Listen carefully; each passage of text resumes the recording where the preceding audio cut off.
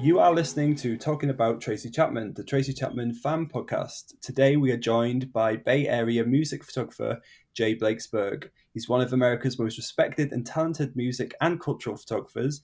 He's photographed the likes of the Rolling Stones, Prince, Bowie, and Joni Mitchell. And we've got him here today. Jay, how are you doing? I'm good, Stefan. Nice to have me on your show. I appreciate it.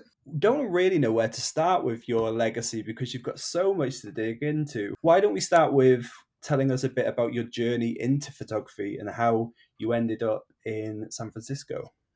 Sure. I was raised in New Jersey on the East Coast here in the United States, and I picked up a camera at about age 16, which would be about 45 years ago or so, and just started taking pictures of my friends and people that were hanging out, and eventually started taking pictures at concerts because that's what we did back in the 1970s when we were teenagers. We wanted to go see live concerts, live rock and roll. And so really got into it just as a fan, as a kid, someone who wanted to take photographs and make 8x10 black and white prints in the darkroom of my mother's basement and hang them on my bedroom wall. And in the mid 80s, I moved to the West Coast. I went to college in Washington State in the Pacific Northwest. And then in about 85, I moved to the Bay Area for my last year of college, sort of doing internships, working with a production company that did corporate video and some corporate commercial photography. And by 1986, I was essentially working on my own as a starving artist. Lived in a house with 6 roommates. Rent was about $135 a month. To put that in perspective, if you were to live in that same house today with the same 6 roommates, each person would probably be paying $1,000 to $1,500 a month. Wow. Versus $135 back then. And I just was shooting everything that I could music related here in the Bay Area that had easy access, right? It wasn't quite as intense and corporate the way that it is today in terms of needing permission to photograph things. So there were a lot of free concerts, a lot of like the radio stations and the record companies did a lot of stuff together to promote their artists, maybe free shows inside record stores or free shows in public spaces in San Francisco. And of course, the radio stations all wanted to do promo events with artists in recording studios, in, public, like I said, public spaces. Union Square in San Francisco, I saw the Flaming Lips and the band James. And I was in Union Square in San Francisco photographing the band Timbuk 3 on the day that the big giant earthquake hit San Francisco in 1989. And that was for a radio station here in town called KFOG. They were a commercial classic rock station, but played some newer music that was sort of in that vein of classic rock and or what they call AAA radio here in the United States, adult radio. And so I was just, and then there were a lot of nightclubs where you could just go and bring your camera. And I was shooting bands like the Butthole Surfers or even the Red Hot Chili Peppers or Soul Asylum, bands that you didn't need a photo pass and you could just go to clubs and bring your camera. And that's kind of how I started my career. In 1987, I did my first shoot for Rolling Stone magazine. U2 did a free concert in downtown San Francisco, right in the heart of downtown at Justin Herman Plaza. And they announced it on the radio, and I was walking out the door to just go shoot it on my own. And the phone rang, and it was the photo editor from Rolling Stone magazine, a woman named Jody Peckman. And I was on her radar because I'd been sending her stuff. And but they had never used me. I'd never been published in the magazine. And she called me up and said, "Hey, I need you to go cover the free U2 concert in downtown San Francisco." And that was on 11/11/87. So another month from now, a month and a week, give or take, will be my 87. That'll be my 35th anniversary of my first Rolling Stone magazine assignment.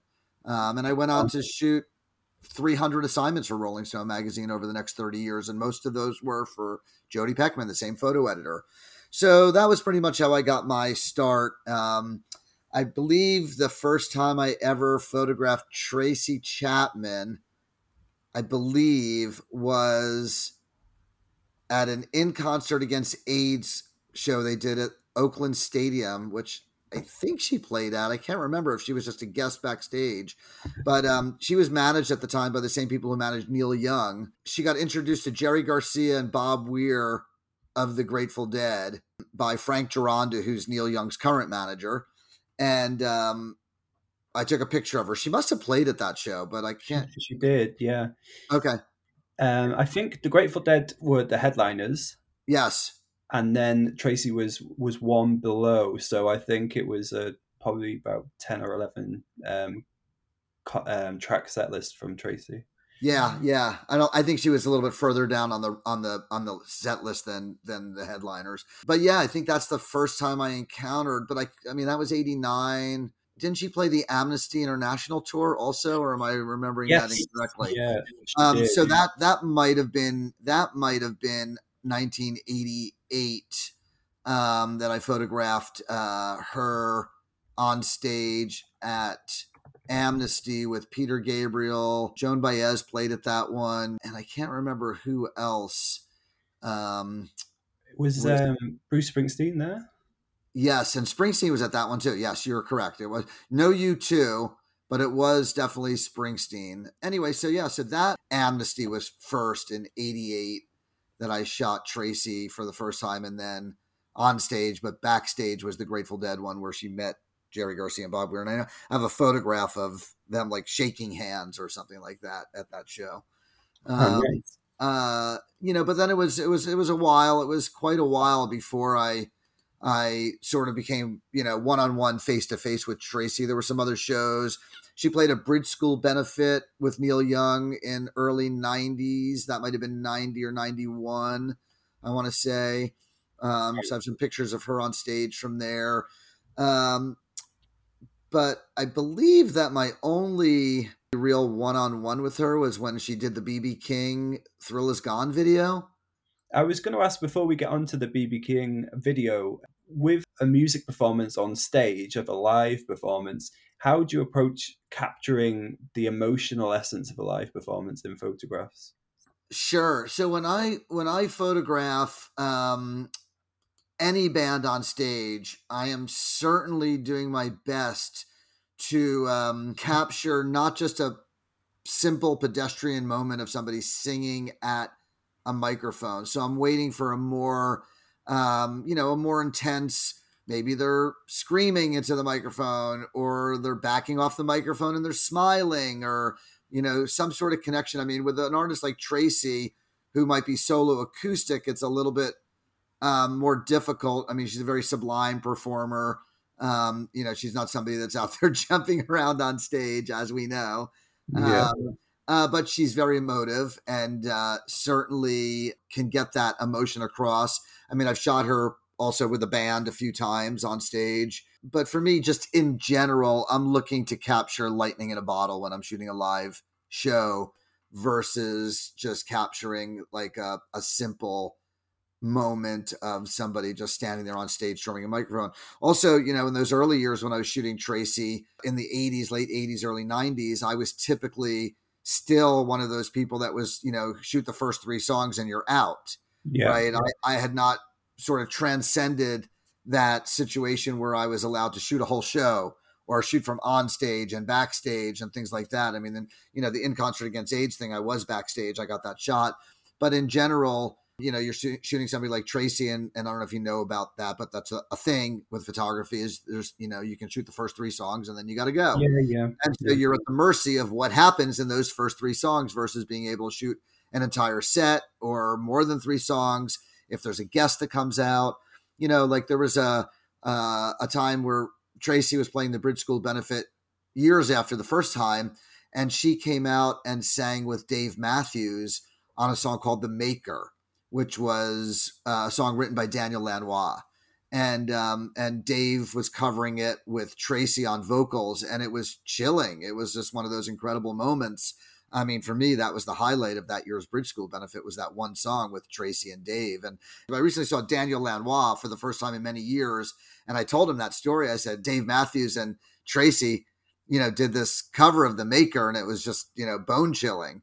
And so, even just having the 2 of them on stage, or just trying to capture them together on stage because it's a historical moment that might never happen again, right? Yeah. They both happen to be playing at the same benefit. They don't really tour together. I don't know if they're friends, or I'm sure they're acquaintances, but so historically, it's, you know, an important moment right then and there to capture that. But you're also trying to wait for that peak moment of the maker to capture some emotion in their faces, in their body language, things like that. Okay, yeah, that's great. So it's all about waiting for the right moment to occur in front of you, really. Yeah, when you're shooting them on stage, you're definitely waiting for that right moment, as opposed to when you're doing a portrait of somebody and you're directing them how to sit, where to stand, how you want to light it. You know, you're being a little bit more creative in that situation, as opposed to being a historical documentarian when they're on stage, but also trying to come back with something that's artistic and engaging and unique. Right. So you mentioned there you went on to shoot the BB King video, "The Thrill Is Gone," which is legendary. You know, BB King, blues icon. That was in 1998. So that reflects a significant shift in your relationship with Tracy Chapman, at least from a on the stage live performance to a music video. How did that come about? Was that through BB King's people, or was that through Tracy's people? It was actually through B.B. King's record company, which I believe was some branch of Universal Music at the time. And yeah, the art director, the art department hired me to do production stills essentially. And you know, it was a really fun day because if you haven't watched the video in a long time, go back and check it out. But it's basically the story of a young man who comes to a really elegant, beautiful hotel in Oakland, California, where they shot it on his wedding night. And they get married there, and they're dancing, and they have young actors playing, you know, the bride and the groom, and all these beautiful people, and they're all dressed like it's the 1940s, I believe. Yeah. You know, period wardrobe, period furniture. You know, it's great when you have set builders like that are out there, you know, building those sets and staging that whole thing. It's amazing, right? And um, so they were basically, there's a whole bunch of shots of Tracy and BB in the front lobby of this beautiful hotel with beautiful light coming into the front big glass windows of the hotel. I believe the bride and groom walk by them, and they're playing, and then eventually they're playing in the, like, the ballroom where the party's happening, and the bride and groom are dancing, and all their friends are dancing around them, and BB and Tracy are sort of standing in the middle of it all, playing "The Thrill Is Gone," and they're laughing and interacting with each other. And then the storyline is that the groom comes back to that same hotel 50 years later. His wife had died, Ah, and or maybe I believe that's what I'm inferring from it, that she had died, and he's going back to the sort of remember that moment, but also maybe take his own life, maybe end his life, like his life is now gone, the thrill is now gone in his life, because his love of his life of 50 years is no longer with them. And at the end, I believe he lays down on the hotel bed, and maybe they're inferring that, you know, he's just going to go to sleep forever, or maybe he's just wow. like, you know, sort of reconciling his current situation. But it's a reminiscent video of sort of this man's marriage at this hotel, and then sort of the end of his life, with BB and Tracy sort of providing the soundtrack to that whole life experience. Super cool video. Go check it out. I know it's on YouTube, very easily accessible. So highly recommend going to watch it.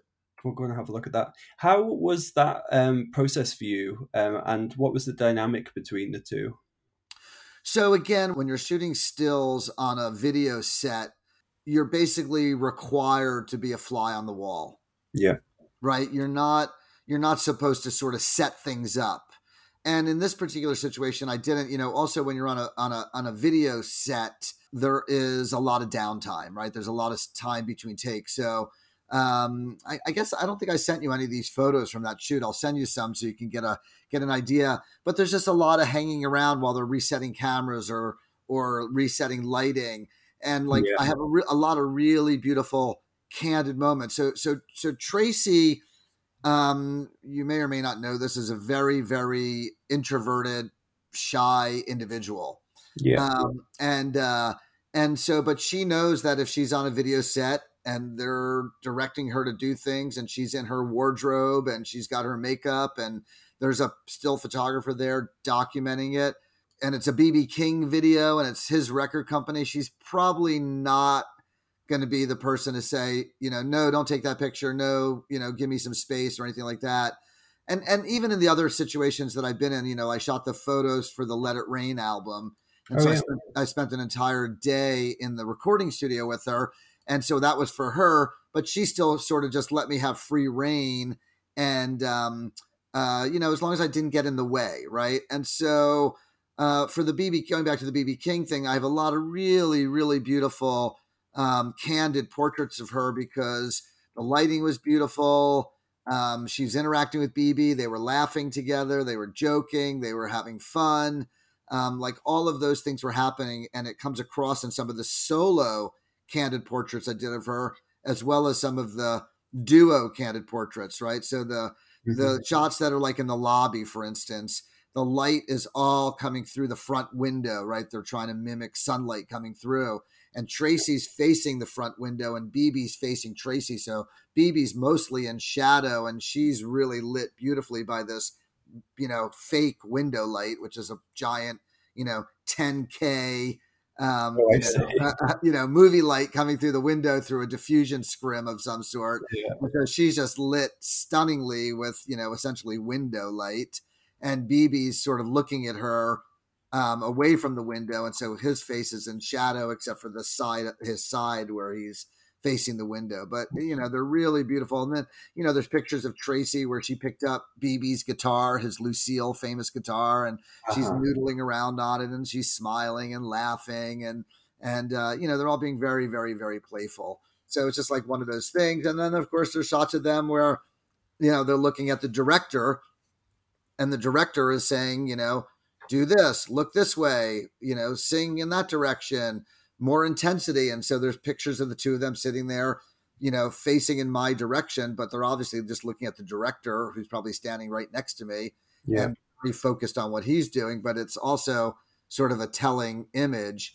And because it's just all playback, back then we had film cameras with shutters that made noise, but we could still shoot and it didn't matter because they weren't recording any sound, right? BB's wearing this beautiful jacket over this, a tuxedo. It's not like a tuxedo jacket. It's got a pattern on it. And Tracy's wearing this beautiful dress that she looks amazing in with this leather jacket and stockings and cool shoes. Their look is somewhere between modern and 1940s. And all the extras are just dressed in 1940s wedding wear. So beautiful fedoras and hats and suits, slim fitting 1940s suits. And, all the extras were just these beautiful, beautiful people. I mean, it was just a super fun thing to do.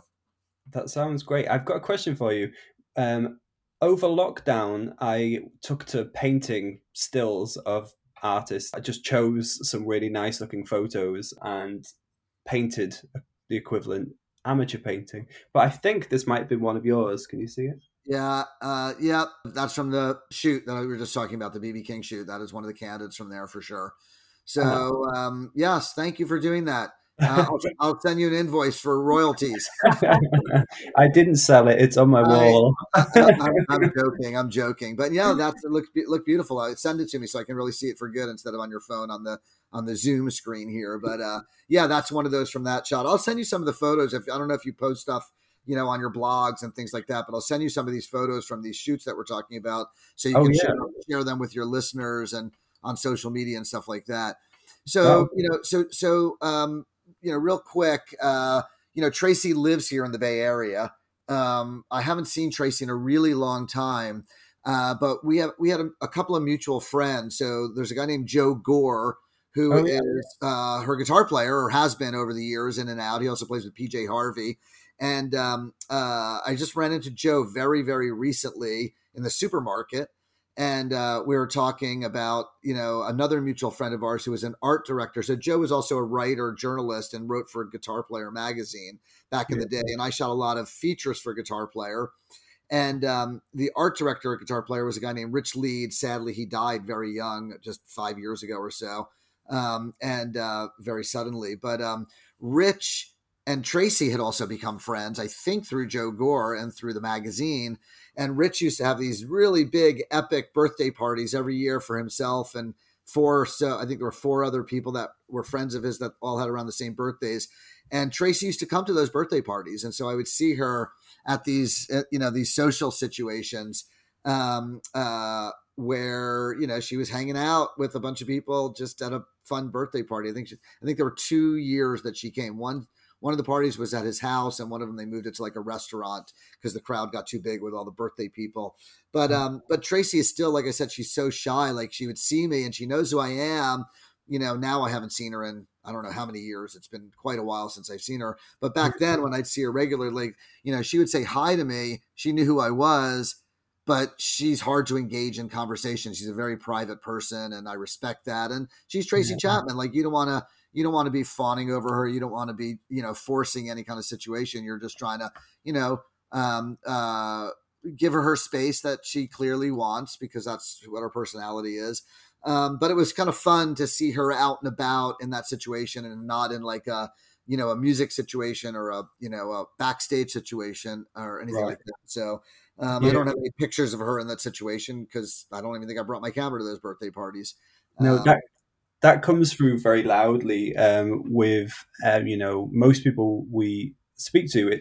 She's very, very private, and in recent years she's been very vocal about the fact that she shied away from the public eye since she's not promoting anything or she's not releasing anything. So that stands up with with what we know, and it's so respectable. I mean, I'm a big fan of Annie Lennox too, and she says that fame is it's not what they're doing it for, it's for the artistry almost, and the fame is just something you have to manage to promote stuff, I guess. Yeah. And then is it the Luke Combs cover that's out right now that's blowing up the world?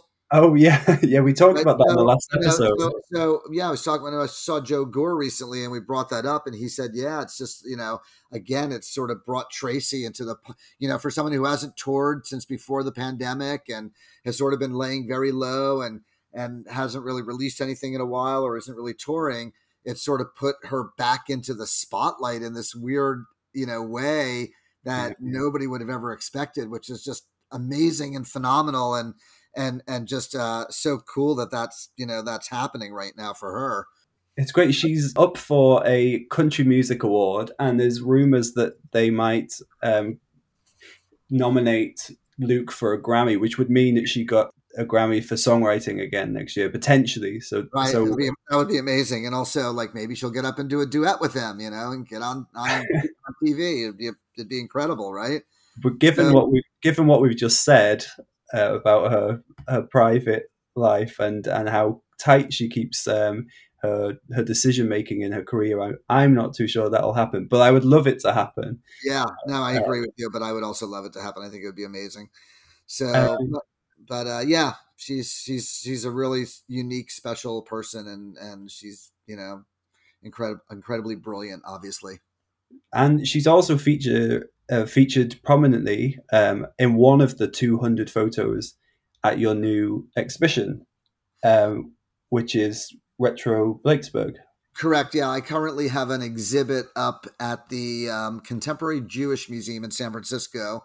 It'll be up into next year, into 2024. So if you're visiting San Francisco, it's open Thursday, Friday, Saturday, Sunday. It's a big museum, and I've got 215 prints in this exhibit, and there is one Tracy Chapman portrait in there from the B.B King video that we just talked about, and there's actually also a portrait of a photograph of Joe Gore, who's actually in a live photograph with PJ Harvey, not with Tracy. Let's talk about the Let It Rain session a little bit. Oh yeah, So the Let It Rain session.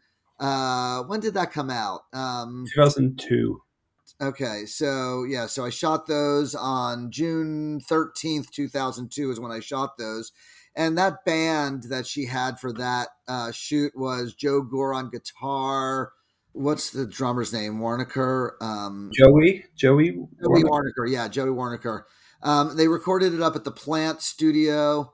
Like right now I'm looking at like a little production sheet that says Plant Recording Studios, client Elektra Records, producer John Parrish, artist Tracy Chapman, engineer Paul Dugley, 24 track analog record. Like this is, Studio B. Let's see here, June 13th, 2002, it says it. And it's really just a bunch of candid photos that I took of her recording. Here's a picture of Joey. Here's one of Joe Gore. A lot of shots of Tracy just in the control room at the mix board, Oh, listening to playback. She's got a cool acoustic steel guitar. Got some shots of her like in a little isolation booth, laying down some tracks, I'm guessing. Walking around the studio, lots of gear, lots of microphones. Looking at a panoramic photo of her in the studio with all the gear spread out and tie-dye baffles and, all this kind of cool stuff. There's a couple of really beautiful photographs of her at the soundboard, and she's just like listening intently, and they're beautiful black and white, grainy, soft focus pictures of her like in that moment. Just listening to the playback and I guess deciding whether they need more overdubs or more different takes, or I'm not really sure what, but and also recently I found some video that I shot at this particular day.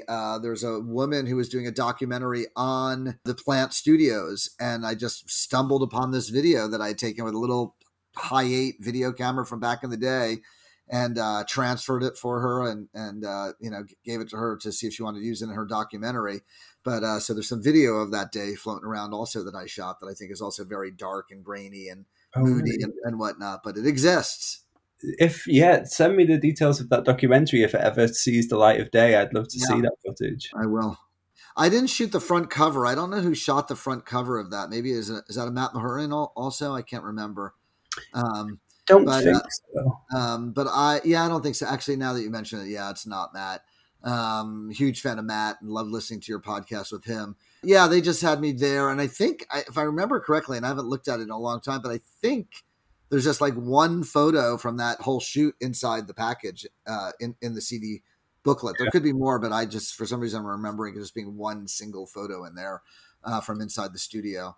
But again, these are just historical photos that exist and document a time and a place. I mean, it's just unbelievable what did we say that was? 2002? Yeah. That's 21 years ago. Like, where did 21 years just go to? I know.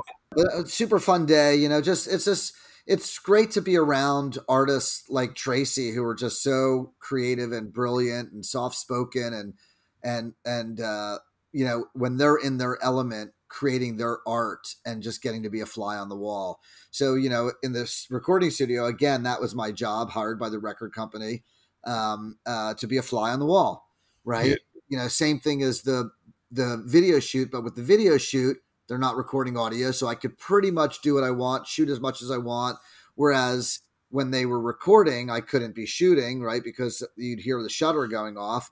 So, all of my shots are them, like I said, in the control room, or when they're rehearsing a song before they might be rolling tape, or, getting a drum sound or getting a guitar tone or something like that. So I'm just sort of capturing, those kinds of vibes. And I was also just trying to capture sort of the flavor of the day, like shooting that production sheet of paper, a close up of Tracy's hand on the control board, with a slider, an audio slider, adjusting a level, just trying to capture moments like that sort of help tell the story of them in the studio, as opposed to, going there and saying, okay, you guys turn around and smile for me. Like, that's not the assignment. That's not what I was looking for. And that's not what I got. There's none of that. Like that, it's actually interesting now that I think about it. Like, it's surprising that I didn't at some point ask Tracy to do a photograph of her, the band, and the producer all together, like at the mix board.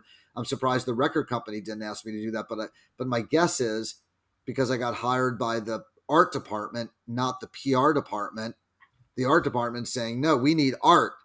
We don't need publicity photos. right? But if the PR department was involved, they probably would have been like, make sure you get a picture of the band with Tracy and the producer that we can send out to Billboard or Polestar or whatever the trade magazine of the day was that would Right. cover that kind of stuff and write about it. But for whatever reason, I guess they just probably weren't really talking and or communicating. It was maybe too early in the process. PR probably didn't even know the recording sessions were happening yet, you know? Right. So, that's why there probably isn't a photo like that exists from that session. And it's all on film. And there's probably, I don't know, maybe there's 10 rolls of film. Let's see if we can figure that out by roll numbers here, looking at it. Well, there's at least 7. There's roll 5. Here's Wow. roll 9. So roll 9 might be the last roll. So it looks like I shot 9 rolls of film, 36 shots on a roll. So, about 330 pictures, something like that, 300 plus pictures that I took that day. And I was probably there for, the funny thing is I was probably there for 6 or 8 hours, 4 hours. I don't remember, but if I was doing that today and shooting it digitally, I would have shot 3,000 photos. Right. Are they digitized now? Well, just the ones that I edited and liked. So I probably have, 20 or 30. Actually, it looks like I have, about 30, 35 images digitized from that day, that we scanned. So there's definitely, I'm going back and scanning a lot of my film from the film days. So we're building out the film archive, Yeah. as the technology is changing and film scanners are becoming more scarce, at least good ones. So I'm trying to go back through all my archives and get sort of caught up and rescan things. So actually, a lot of this Tracy Chapman stuff from that session, I just recently rescanned, and the B.B King stuff, because when I ran into Joe Gore in the supermarket, I was like, Yeah. oh yeah, there's a couple of really great shots of you from the session. And then I went back and looked at it, and all I had was a close up of Joe's hands on his guitar.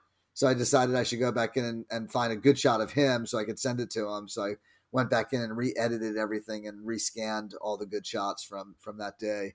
I love that. Thank you so much for taking me through all of that today. It's been really insightful. All right. Well, thanks, Stefan. I appreciate your time, and enjoy your day, and let's stay in touch.